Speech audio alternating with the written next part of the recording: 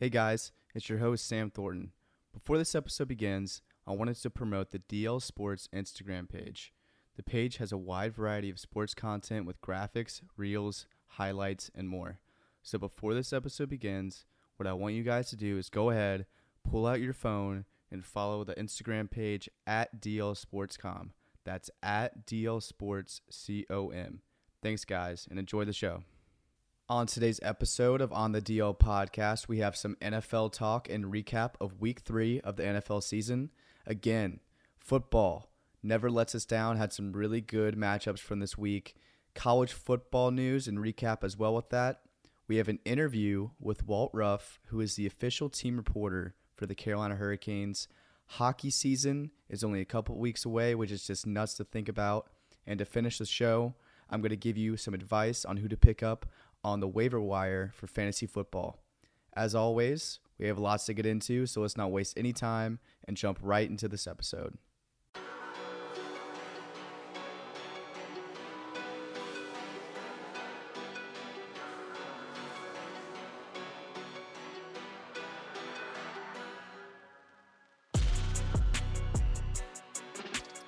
Welcome to episode number 13 of On the DL podcast. And the butt punt has been born into eternal history. Bills and Dolphins, let's go over this highly anticipated matchup first. Let's just begin and say that this game should have been Sunday Night Football over the absolutely atrocious 49ers and Broncos game, and we will touch on that later. But Dolphins get the huge win over the Buffalo Bills, improve to 3-0 on the season, topping the Bills 21-19, edging them out in Miami. Back and forth game. Bills dominated possession in this game. Josh Allen, always doing Josh Allen things. I don't think anyone ever had a doubt about that. 400 yards on the day, over 60 pass attempts, which is just crazy to think about. But the Dolphins defense, key plays to get them over the hump, get them over their 7-game losing streak to the Bills. They survive, which was honestly probably one of the worst drives in NFL history with a minute to go in the game. A drive capped off by the now infamous butt punt, which resulted in a Bills safety to make it 21-19. Mike McDaniel, man, he had to have been pissing his pants during this drive. There was no sense of urgency in this drive whatsoever. Clock management was awful. They call an HB dive, then 2 quarterback sneaks in the span of about 20 seconds, which were both awfully close to being safeties themselves. The Bills get the ball back. A minute 25 left in the game. Everybody's thinking, oh, Josh Allen has the ball with a minute 25 left. No timeouts. Can he do it? They run out of time on the play clock after reception was made by Isaiah McKenzie after they were marching down the field. Looked like they were about to get this thing done. Couldn't get out of bounds for Buffalo with that reception and result. Could not set up a field goal before time expired. Frustration from the Bills and Ken Dorsey, offensive coordinator for the Bills, who brought us probably the best rage camera experience of all time. Again, why was this game not Sunday Night Football? We need to address a situation here that is causing some serious controversy within the NFL and the NFL Players Association. The NFLPA is going to review the concussion protocol handling of Tua Tagovailoa, which sent Tua out of the game right before halftime. I mean, he had a concussion, and I'm not the only one who feels this way. I know what he said in the post-game press conference about him having a back issue due to the hit that was made that made him fall down while walking it off. I'm not buying that, and I think a lot of other people are not buying that too. If you're even an average football fan, you don't even have to be a football fan. You could have just been watching the game. The way that impact affected him, that was not a back injury. This was a head injury. The way Milano threw him into the ground, which wasn't even that aggressive, to be honest with you, the way his head just whiplashed back into the grass, that's a head injury. Maybe you could have made an argument if it was a neck problem because of that whiplash motion, but Tua was even shaking his head after the play. He was shooken up, shaking his head, shook it a couple times, then down he goes with his body, limbs falling all over the place. There was no way that this was not a head injury. Now, that doesn't mean that he clearly had a concussion, but I'm doing pure speculation here. But I don't blame the NFL Players Association for handling this their way and wanting to investigate, because it's definitely suspicious.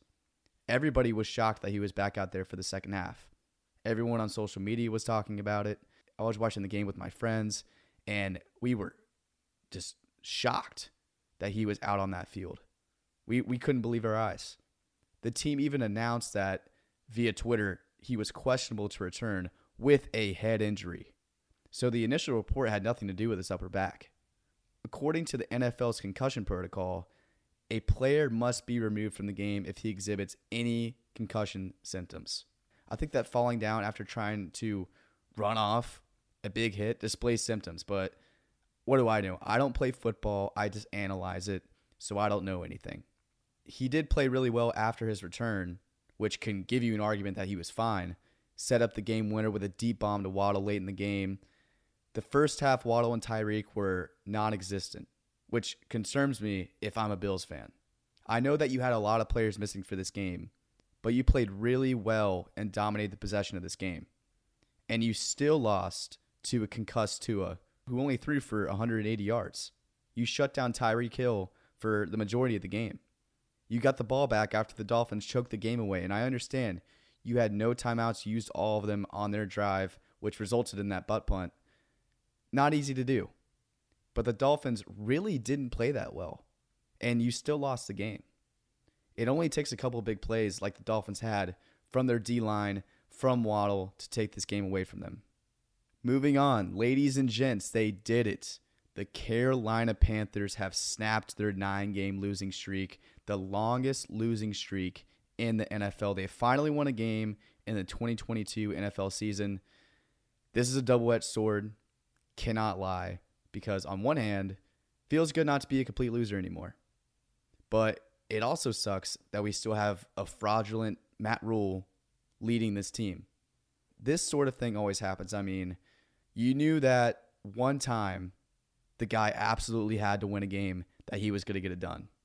At the end of the day, got to celebrate your team's W. That's the most important thing. Panthers defense finally showed up, and they were the reason they won this game. If they could put up this kind of defensive effort week in and week out, I think they can win 5 to 6 games from that pressure they pursued on Jameis Winston. And I love Jameis Winston, but that guy was struggling. And the Panthers were sacking him all game long, giving him pressure all game long, being physical with him all game long. I didn't know his O-line was that poor either. I'll take it. Jeremy Chin might be the best player on the Panthers. This dude is an absolute stud. He was all over the field at all times. Led the team in tackles. I think he had 8 tackles on the day, 1 sack on the day. The only sack committed on Jameis Winston. C.J. Henderson and Shaq Thompson were great too. And like I've said this before, this defense can ball out. They just need to believe in themselves more. We saw what they were capable of doing last year early on in the season when they went 3-0.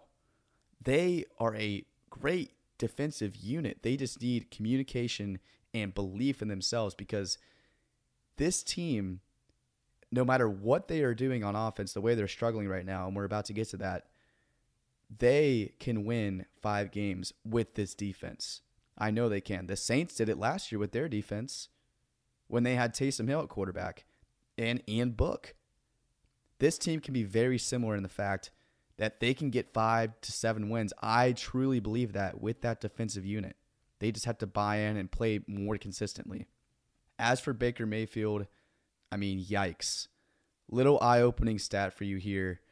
Baker Mayfield completed only 12 of 25 passes on Sunday, has only completed 52% of his passes through the first 3 games of the season, the lowest start to his season in his career. Only 183 yards per game, also his lowest. And yeah, he hasn't been good.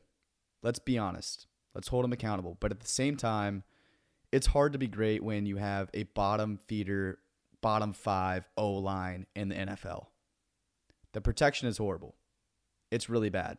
And not to mention, he's only about 6 feet tall. So it's hard for him to get those passes over the D-line when the blocking is awful. And that's been a problem for him throughout his career. You know, I think he is number 1 in batted down passes since entering the league. Also, I'm about to drop DJ Moore on my fantasy team. He's going to the bench on fantasy. If you have him on your squad, I would do the same thing. If you have any Panthers offensive weapon besides Christian McCaffrey, drop them immediately. Don't drop them, but put them on your bench. They need to figure things out.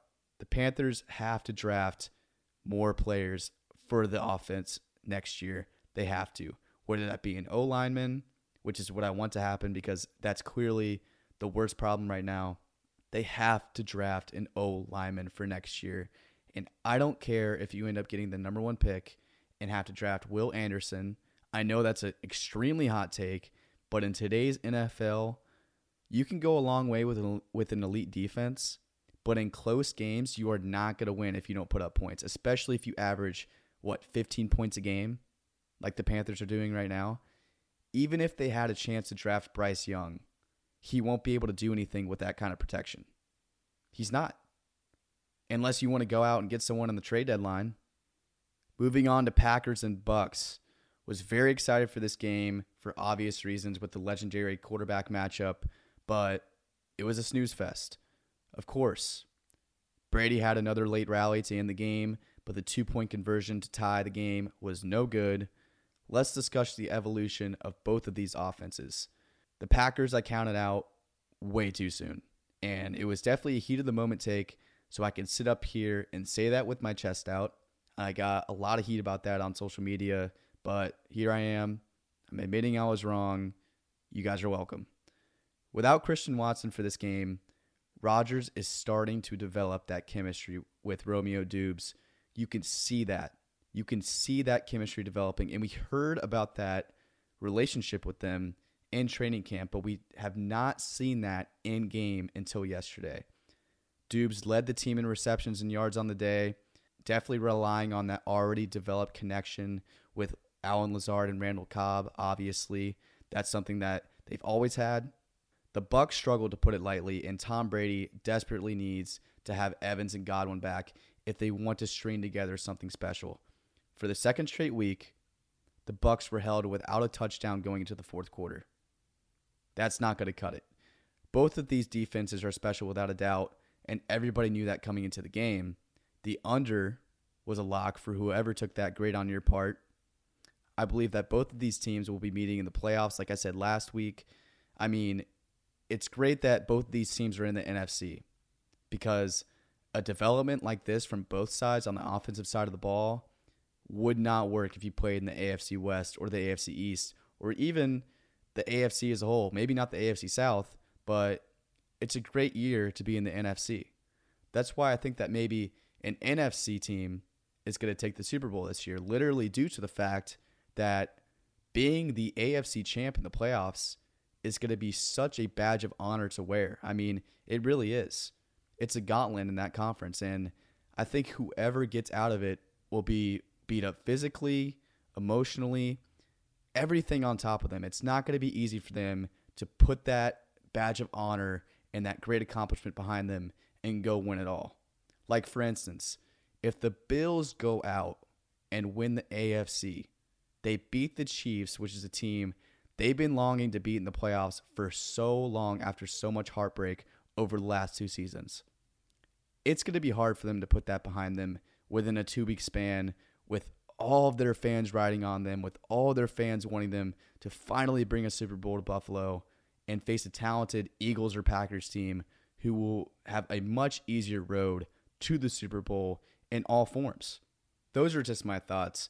But speaking of the Eagles, how about Jalen Hurts? You cannot tell me that this guy isn't the frontrunner for MVP right now. You think about the guys that come into mind after week 3. The top 3 has to be Jalen Hurts, Tua Tagovailoa, and Josh Allen. Everybody was wondering if Jalen could be the guy for Philly after obtaining A.J. Brown, and he's proven that not only can he escape the pocket and run like we know he does at an elite level, but he can air that football out and find his guys. Devontae Smith, career game on Sunday. A.J. Brown is a solidified top 10 receiver in the NFL. He's thrown for about 1,000 yards through 3 games, top 5 in QBR rating, only 1 interception, 67 completion percentage, which is 7% higher than his career stats. On pace for a 5,000-yard season with his running game in that arsenal. It's happening, people. Jalen Hurts is the real deal and has shown everyone that he's a baller and very much capable to be a leader of the Philadelphia Eagles. Right now, they are the best team in the NFC, and you cannot tell me that he is not the MVP as of right now after week 3. You heard the MVP chants in Washington. He is the head of the pack as things stand. Talk about Tua in that MVP race as well. 3-0 record in the AFC after a tough 3-game stretch. The Bills are an elite team, as we know. The Ravens are a great team. The Patriots are decent and a division rival for them. What really sells this pitch for Tua as MVP are the clutch plays that he's had so far this season. Going back to that deep ball from Waddle on Sunday. This is a deja vu moment for him. Gets sacked on second down on that drive and then comes back to air it out 50 yards, 3rd and 22 situation, down 3 points in the fourth quarter to Jalen Waddle. This defeats the question surrounding him if he could be the guy for the Dolphins. This wasn't the first time.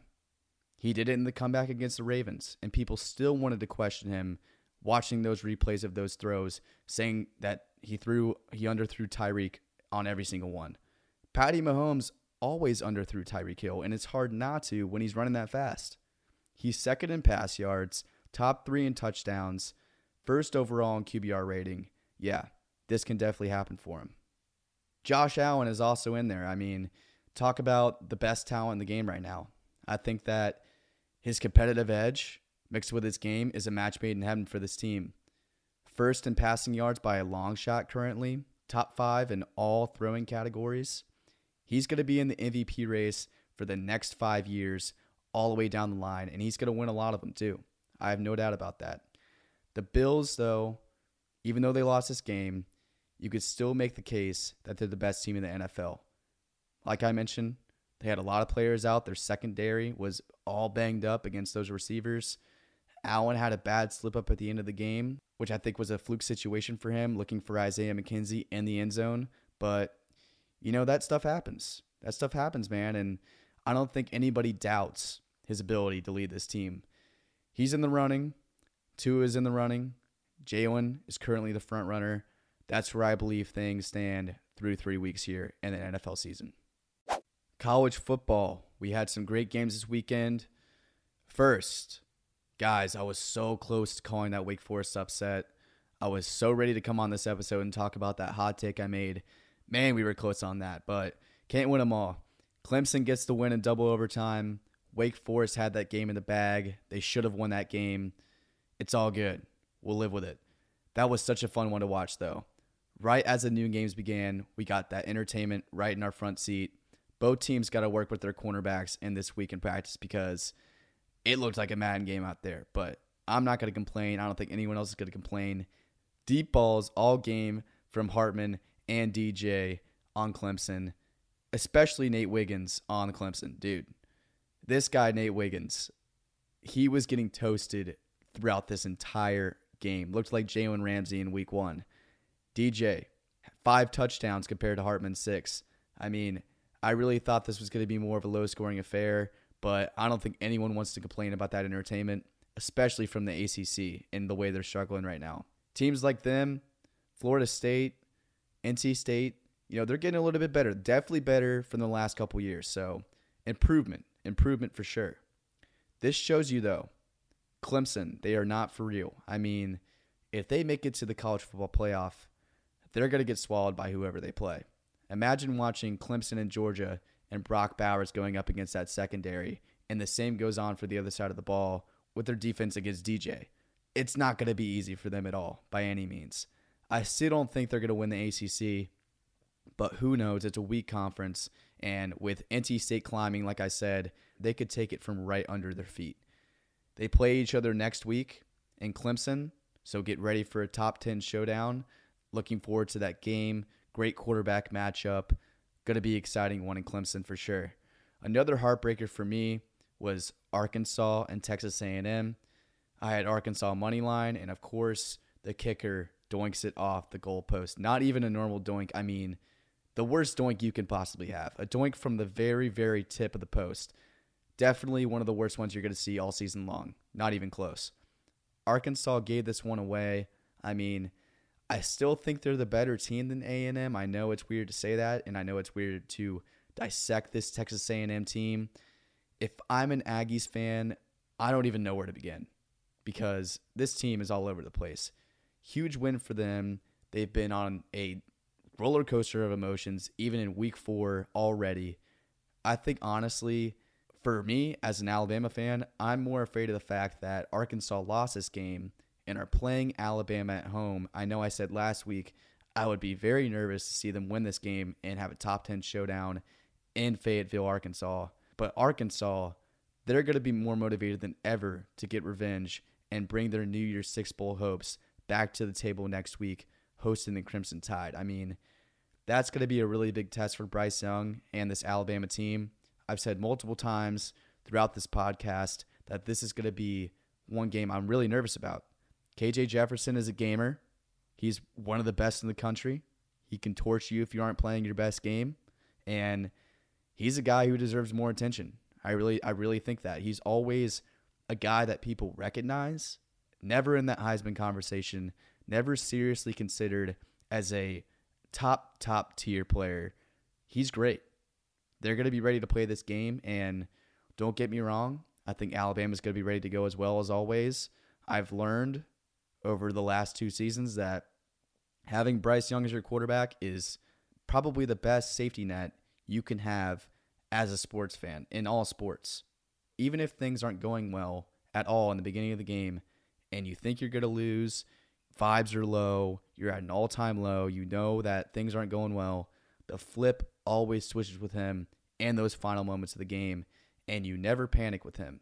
With him and the best coach of all time, you just got to have trust. Another road game that I'm starting to get worried about slightly, keyword is slightly, is Tennessee. I was watching the game this weekend against Florida, was really dissecting Hayden Hooker and that offense they have. They have one of the best offenses in the country. The good news is I think Alabama's defense can trump that and are conditioned to the point where they can slow down that fast-paced and sometimes no-huddle offense that Tennessee brings to the table. And on the other side, I don't think Tennessee's defense is great. I mean, you let up 33 points to Florida, and Alabama can bring that talent to them. Absolutely. You know they have the talent for that. But the fact that they haven't beaten Alabama in years, and they really believe that this will be the season that they can get it done in Knoxville. I've talked to multiple Tennessee fans, and they think this is the year. In fact, they know this is the year. This is their one shot that they have. Going to be inside Neyland Stadium in Knoxville. They're going to be ready to play. This is their Super Bowl. It is more important to them to beat Alabama this year than it is to make it to a big bowl game or win out the rest of the year. And I'm serious about that. And that's a scary thing to think about. But as long as you have Saban listening to that, rat poison is the best form of medicine for this Alabama team, as we know in years past. To begin this year, I had in my college football playoff Alabama, Ohio State, Oklahoma, and USC. Through 4 weeks, 3 of those 4 teams look very possible. And I got a lot of hate for the USC one, but listen, guys, and I said this before the season started, they have by far the easiest road to the playoff out of all the top 10 teams right now. And you can't tell me otherwise.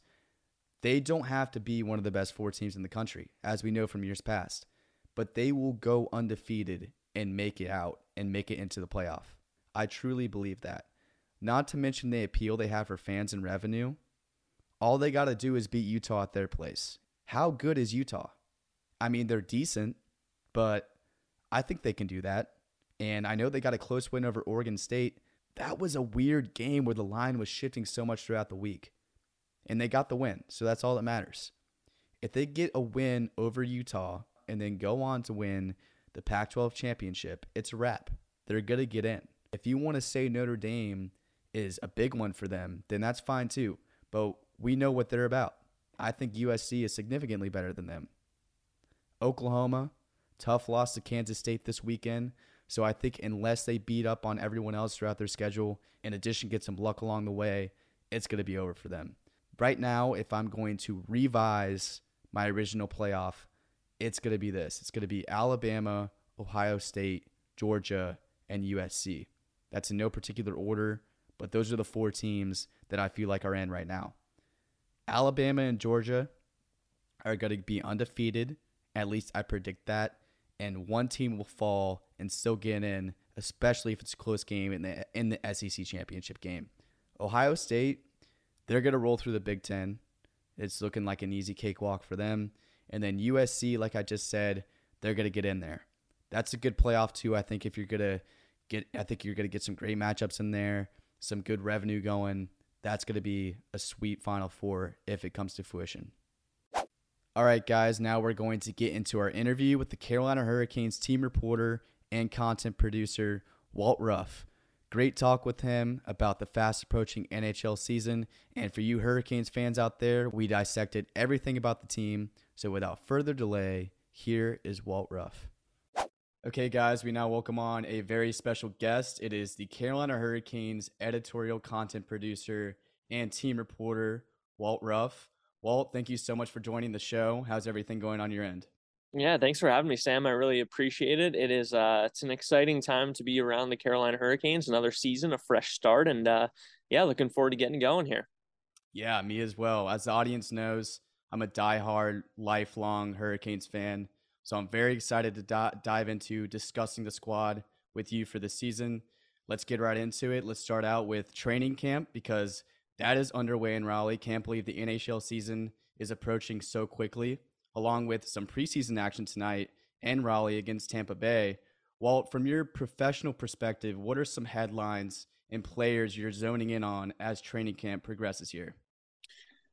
I think one of the most fun things for me each training camp is focusing on the guys who maybe don't quite get the love that they do throughout the course of the season. You know, like we all know Sebastian Aho is going to score 20, 30 goals this year. We know Jordan Staal is going to be that reliable third line center.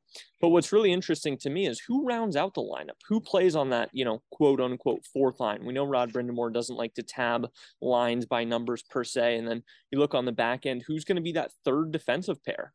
So those are the really unique questions to me that each team is facing, of course, at this point in the season. But the things that are determined here within the next week or so go on to impact your team for over the course of the next 82 games. So we're going to see a little bit of that tonight with a different look on the fourth line with Alexander Pashin, Malte Stromwall, and Lane Peterson, 3 guys who are, relatively speaking, new to the organization and aren't household names yet, but guys who are very much so competing for roster spots. So those are the things that really get me excited about training camp, because like I said, we know what we know, but what we don't know is a little bit more exciting. Yeah, absolutely. And I do want to go over that depth chart with you here in a little bit, but you mentioned those guys. I kind of expected some newer guys in the organization to step up into that fourth line. I feel like that's a big question for the Hurricanes. That was some problems they had, I felt like, in the postseason last year. As preseason games are about to get into swing here this evening, you mentioned those guys on the fourth line who might be fighting for a spot on the roster, who are just on that borderline that you're going to be watching closely. As we know, a guy in Seth Jarvis last year was a guy who barely didn't make the opening roster, but quickly became one of the best players for the Carolina Hurricanes, all because of being called up due to an injury. So is there a Seth Jarvis-like scenario here that could be brewing for the Canes this season? It's hard to say it's an exact comparison because Seth, in a way, came out of the blue in the sense of it was either going to be here or go back to Portland. There was no harm in him going back to Portland, but like you said, he played himself into that roster spot. A little bit different, like I said, but is Jack Drury ready to make the jump? Fantastic first professional season in North America last year in Chicago, over a point per game in the playoffs. He was putting up numbers that hadn't been done since Jamie Benn played in the American League. And we all know that Jamie Benn's an incredible player in the NHL now. So is Jack Drury ready to make the jump? I think that's what a lot of people are excited to see. And again, it's a situation in which if maybe he's not, there's no harm in him going back to the American League. Let him take his time. There are plenty good years of Jack Drury left ahead. It doesn't necessarily have to be this year. But he's somebody who certainly a lot of people have a lot of eyeballs on, because in the absence of Vincent Trocheck. I think a lot of people are expecting Jesperi Kotkaniemi to jump up to that second line center role. Like we talked about, Jordan Staal is kind of planted at that third spot, but is that fourth role for Jack Drury's taking? And again, something that will likely be decided over the course of the next 10 days or so. And fans are excited to see what he can do, right? Because 2 goals in 2 games in an emergency situation last year. So can he be an every night player for this team?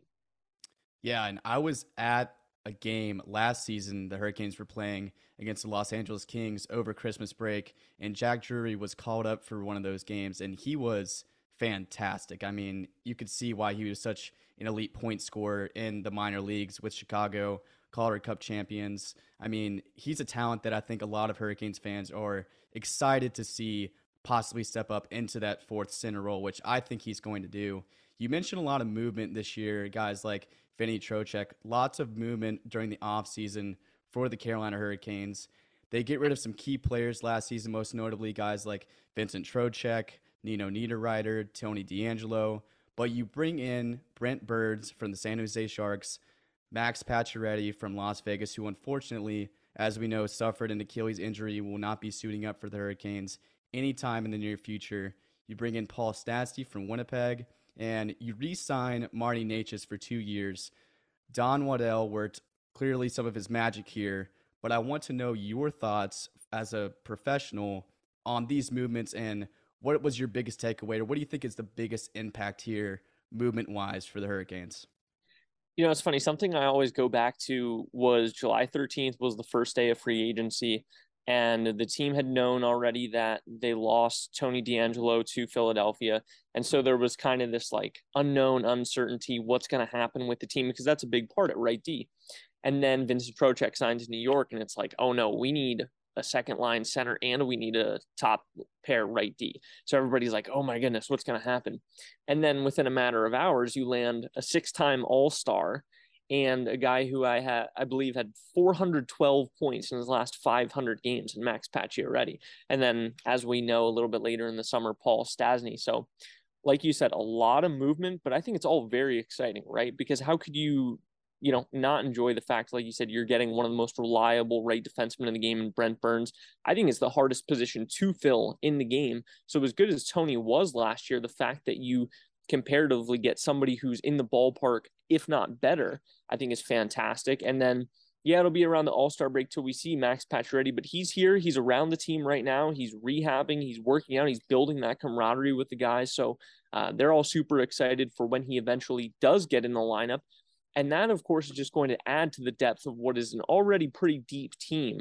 So there's lots to be excited about. It's funny, like I said, within a matter of 6 hours, it went from panic, is this team going to be a contender again, to all of a sudden it's like, oh my goodness, they might be even better this year. So not a lot of front offices can do that. And like you alluded to, give Don Waddell and staff a big credit, because they did, and they've given fans reason to be excited when, quite frankly, for whether it was a matter of hours or minutes, there was a bit of uncertainty among the fan base.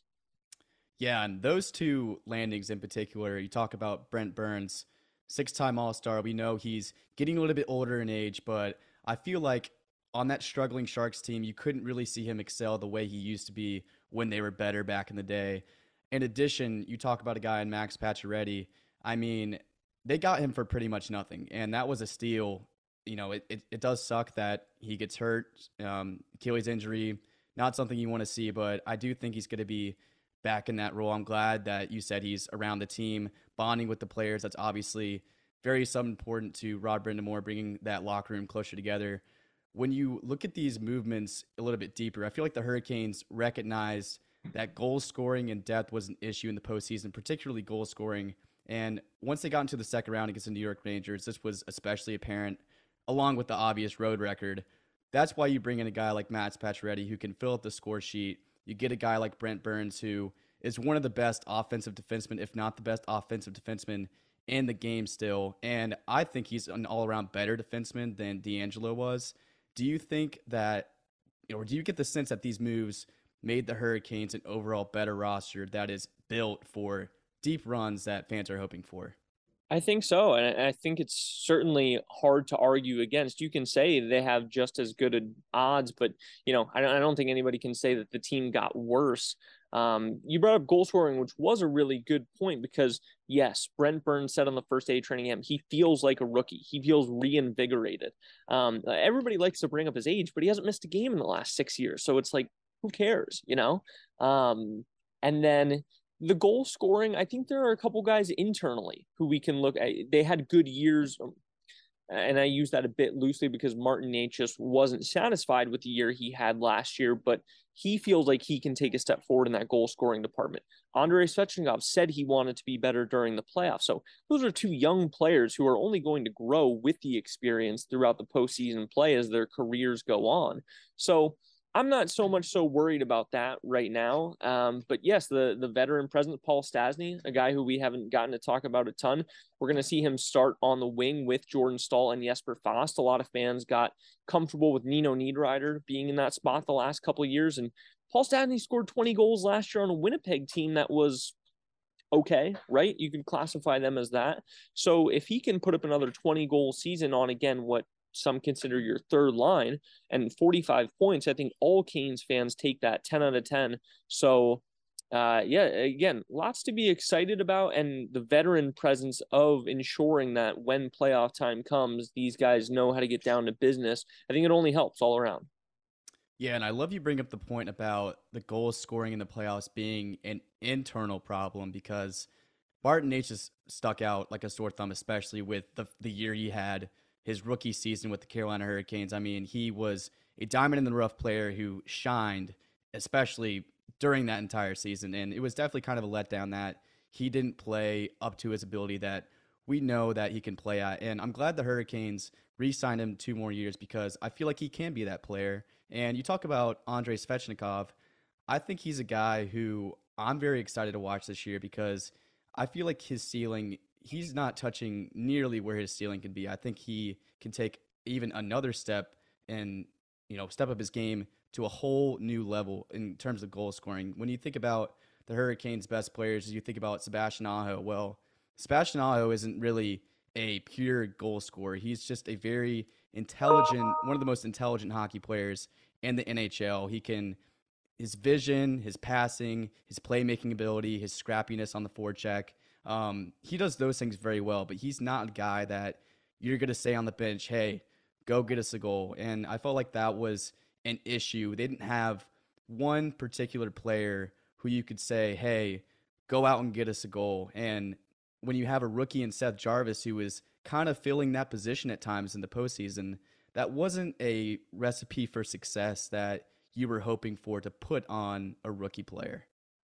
Certainly. But this is also a team that likes to get it done by committee, right? Mm-hmm.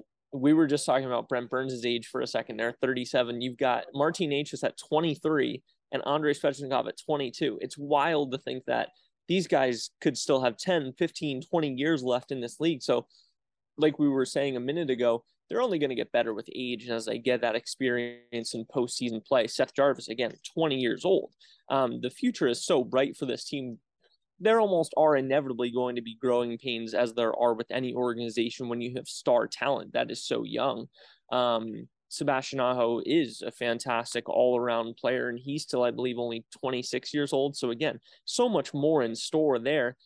And on the previous point, now there's those veteran pieces that you bring in. Max Pacioretty can go get you a goal. Mm-hmm. We know that the havoc that the third line can create, as you brought up the forecheck with Jesper Fast, Jordan Staal, and who knows if that is Paul Stastny. If you lose a 24 goal scorer and you bring in a 21 goal scorer, I think you can work with that. So yes, it is a by committee approach. Could Andrei Svechnikov take the next step this year? He had 30 last year. Who's to say he couldn't get closer to 40 this year? So there's a lot of things to like about the team. I know that last year, yes, especially in the postseason, there were some players who a little bit more was expected out of, but it will come. It will come. Yeah, and I totally understand that. Roddy has really built the team up to be a full team effort and you especially saw that in the regular season. And I just feel like a lot of fans feel like they really needed one guy to kind of take a step up and put the team on their back, like a all-star player in David Pastrnak or your Connor McDavids or your Leon Draisaitl's or Nathan McKinnon's of, players of that nature, and that's world class, and that's really hard to find. But taking a look at the hypothetical starting lineup and depth chart that I created here, when you look at the first line, you have Teuvo Teravainen, Sebastian Aho centering the first line, Seth Jarvis on the right wing on that first line. Look at the second line, you have Andrei Svechnikov on the left wing, centered by Jesperi Kotkaniemi, and then Marty Necas on the right side.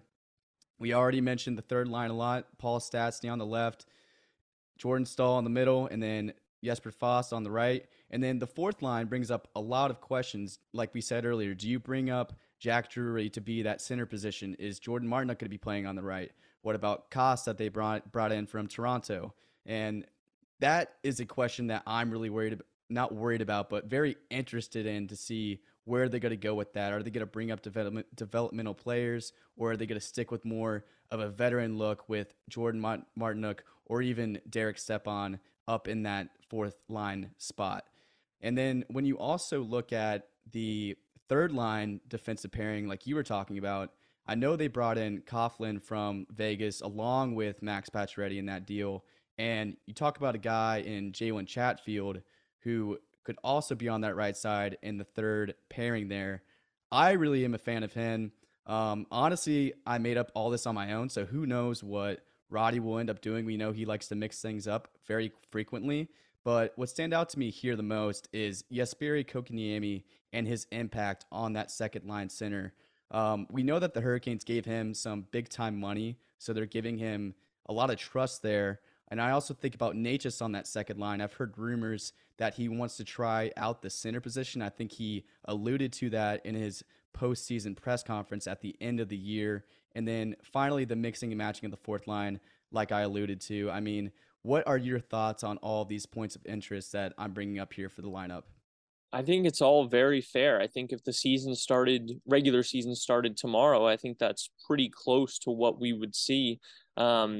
Like you said, though, it's Rod Brindamore, right?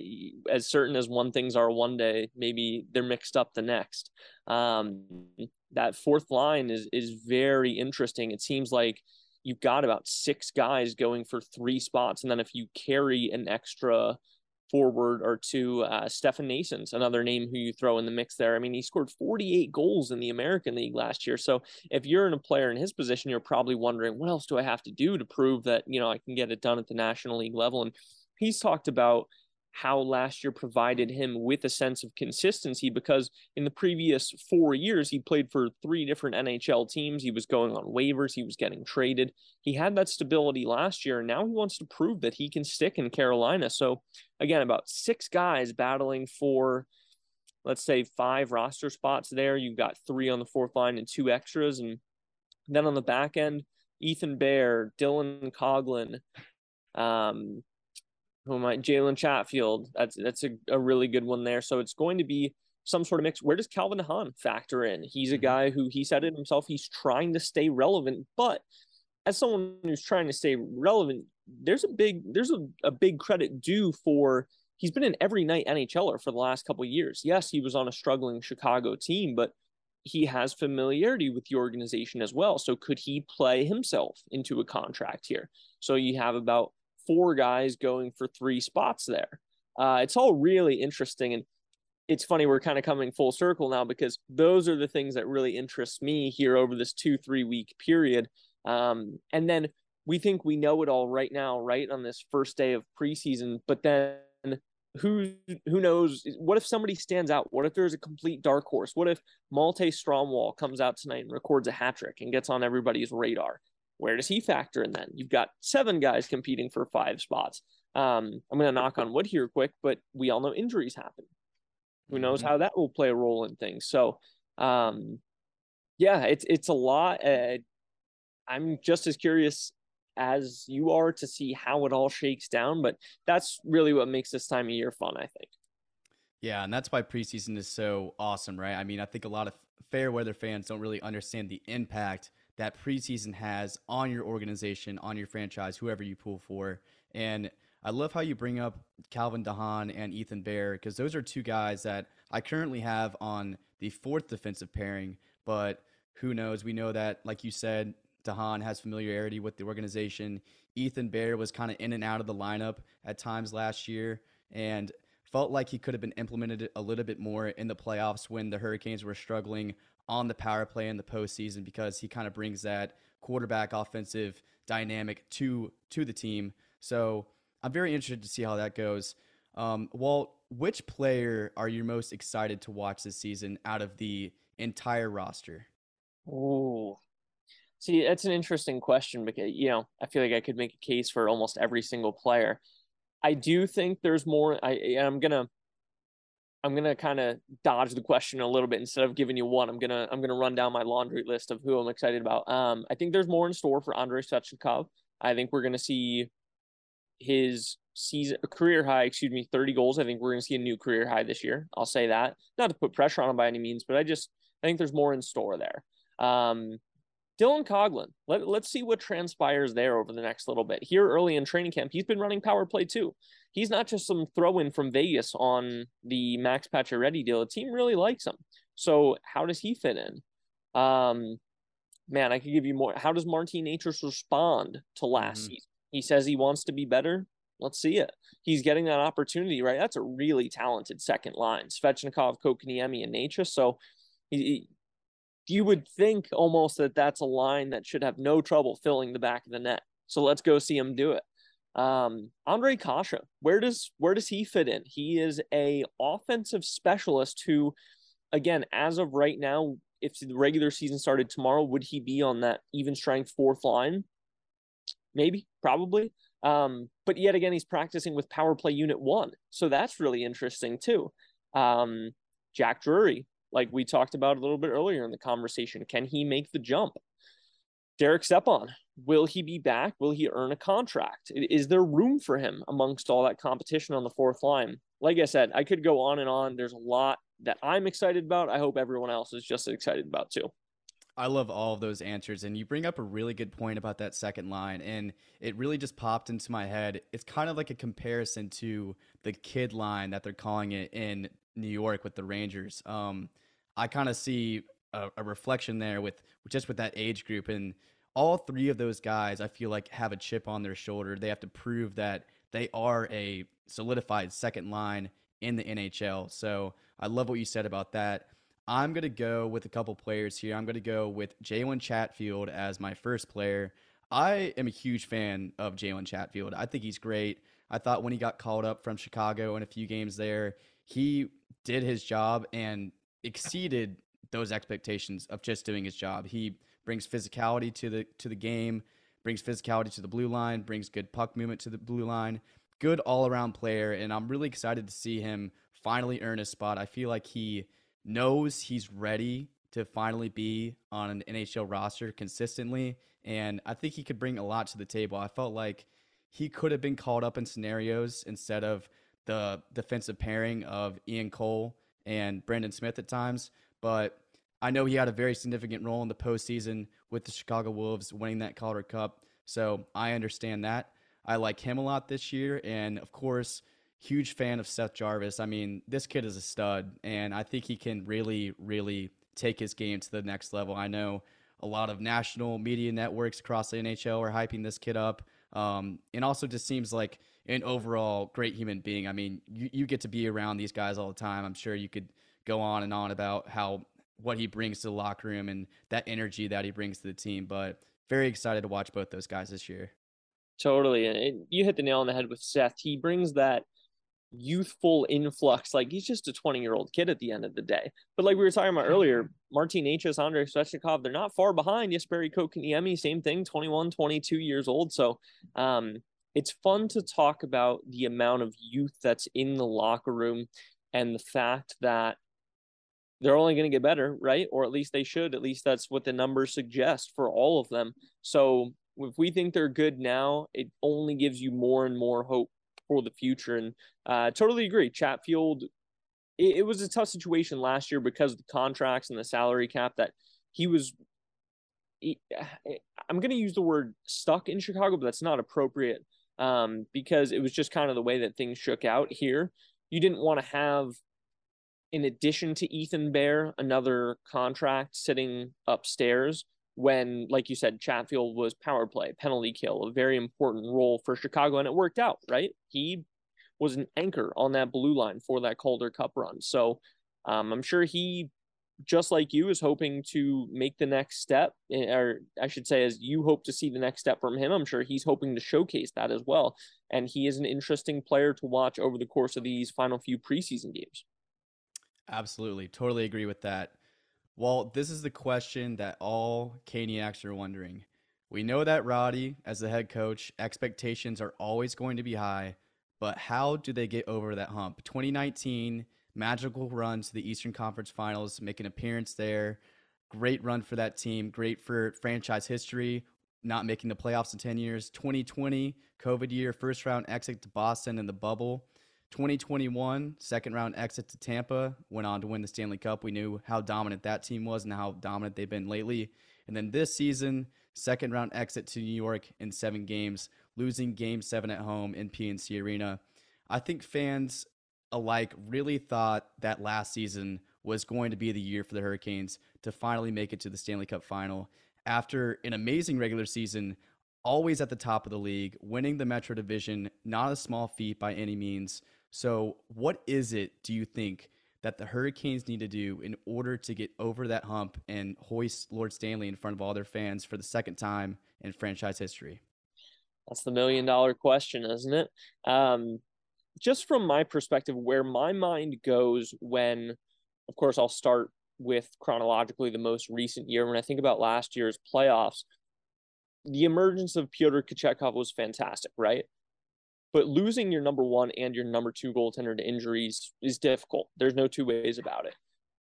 You know, there's going to be critics around the league who will say that, yes, that's always the knock on Frederik Andersen and Antti Raanta. Okay, fine, say what you will. You can't predict injuries for players.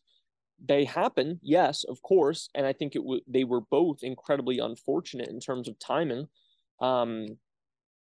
Who knows what would have happened if the team would have emerged beyond the second round last year, because we know that Antti Raanta wouldn't have been an option. He missed 6 to 8 weeks following the season. So how would they have fared with Pyotr Kochetkov in the Eastern Conference Final? So that's what stands out to me last year. I think the probability of having your 1A and 1B goaltenders both getting hurt within the same amount of time and eliminating them from playoff games, at least I hope for this year, is relatively low.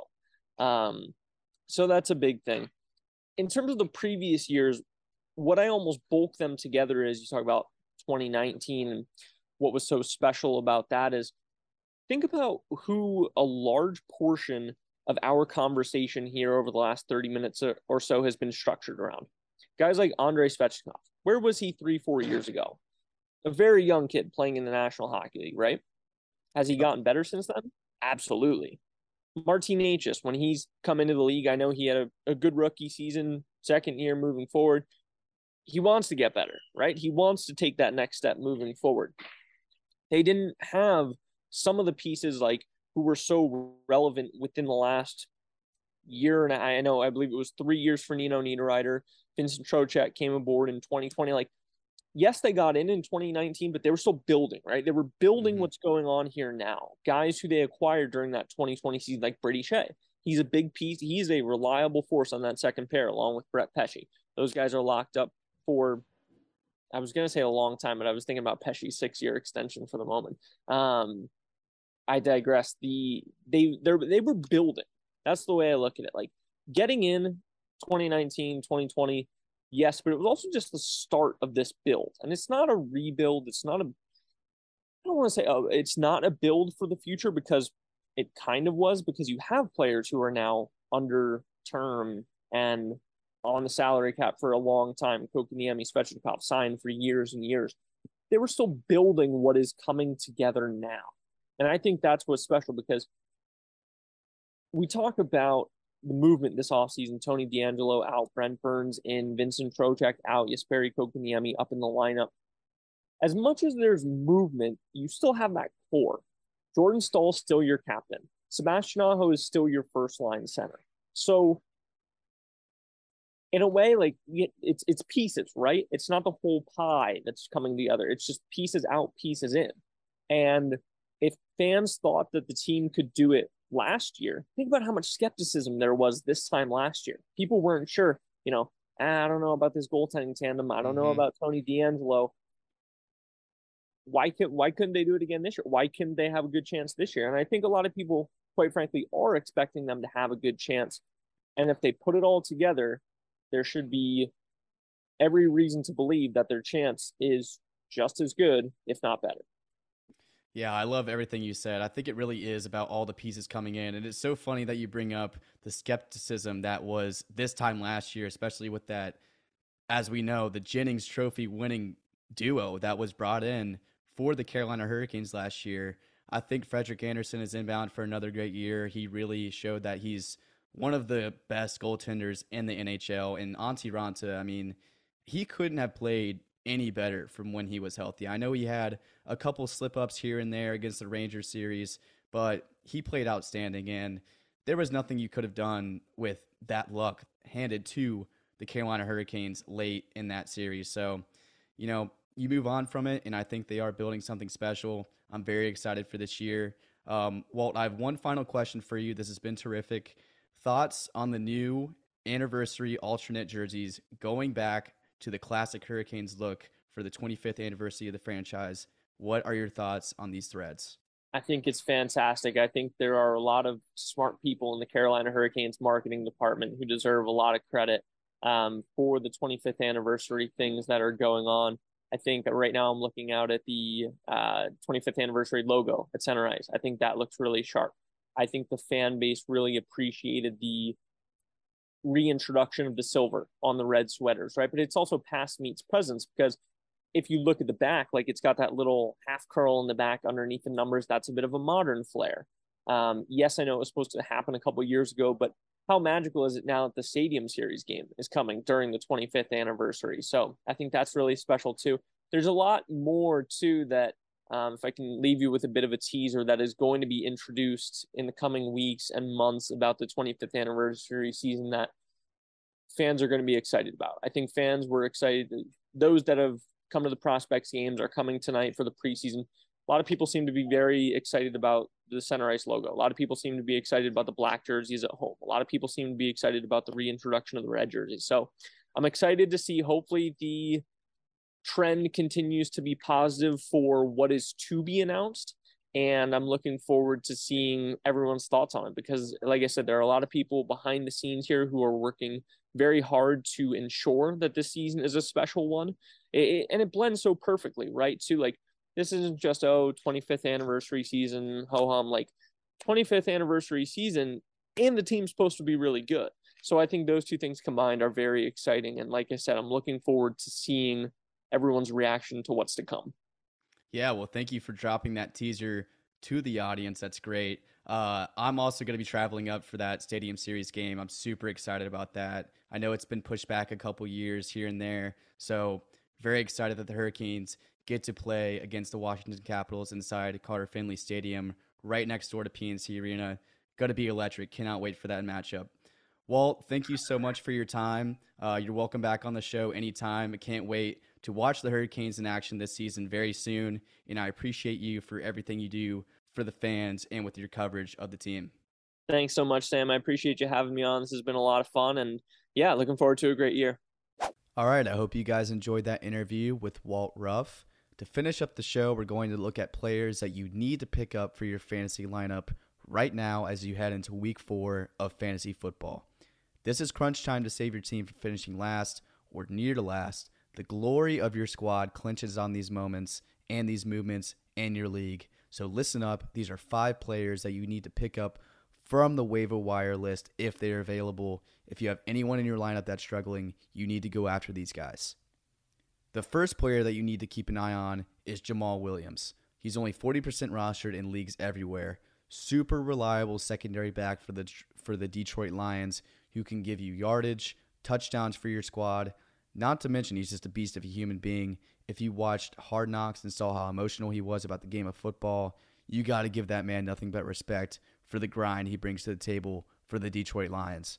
But anyways, he had 17 points in week 1, 24 points this week against the Vikings with 87 yards and 2 touchdowns. Campbell loves this guy, loves to implement him on second and third downs, even on goal line situations. He's a guy who is always filled in the game. If you have DeAndre Swift like I do in a couple of my leagues, I'm always like, why is he not in the game? And then they always put Jamal in, always gets right into the end zone. So if you need a guy who is a secondary back, someone on your bench who's struggling, definitely check out Jamal Williams. He will be productive for you. Next, we have Trevor Lawrence, as we know, quarterback out of Jacksonville, only 50% rostered on fantasy teams right now. He balled out against the Chargers on Sunday at their home stadium on the road, finally got his first road win in his career. I also saw a crazy stat that said that both him and Peyton Manning were 0-9 on the road before getting their first road wins against the Chargers. So that's kind of wild. And you know what that means? He's about to turn into the second coming of Peyton Manning. So go pick him up while he's still available.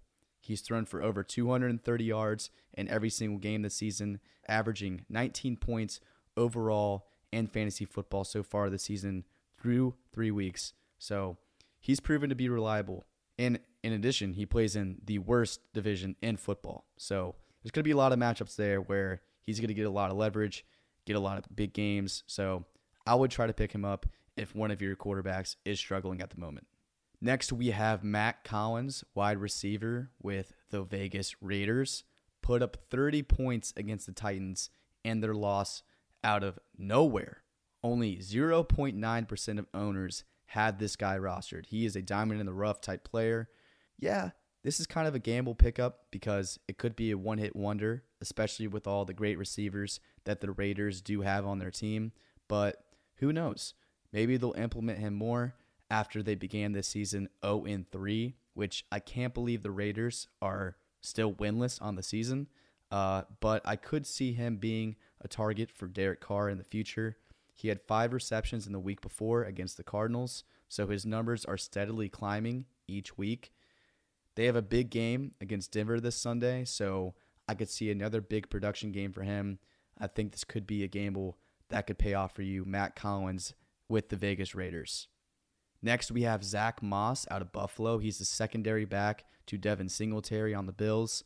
And yes, I'm aware that the Buffalo Bills throw the ball a lot with Josh Allen and all the great receivers they have, but he had some big plays on Sunday. Only 5% of owners have claimed him.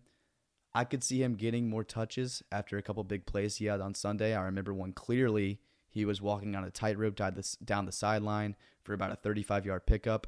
He's a good power back, good speed guy. I think he could find the end zone a little bit more in the upcoming weeks. I think you're going to find Ken Dorsey implementing him more, giving him some more rushes to work with. So I could see his production going up. This is also a little bit of gamble pick, but I like Zach Moss out of Buffalo. That's another guy you should look out for.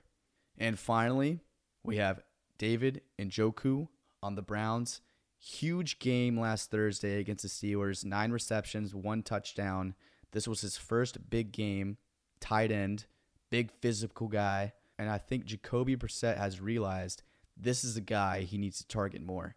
Huge physical tight end, like I just mentioned, who can just out-athlete his defenders. We saw that with his touchdown catch on Thursday. Really got up there for his size.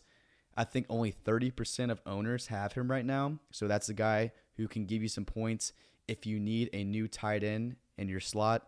I feel like the tight end position is a position where it's really hit or miss. And a lot of these guys don't get a lot of targets. So I think with all those receptions that Jacoby Brissett gave him on Thursday, you're going to see that chemistry start to build in practice and throughout the rest of the games as long as Brissett is the quarterback in Cleveland.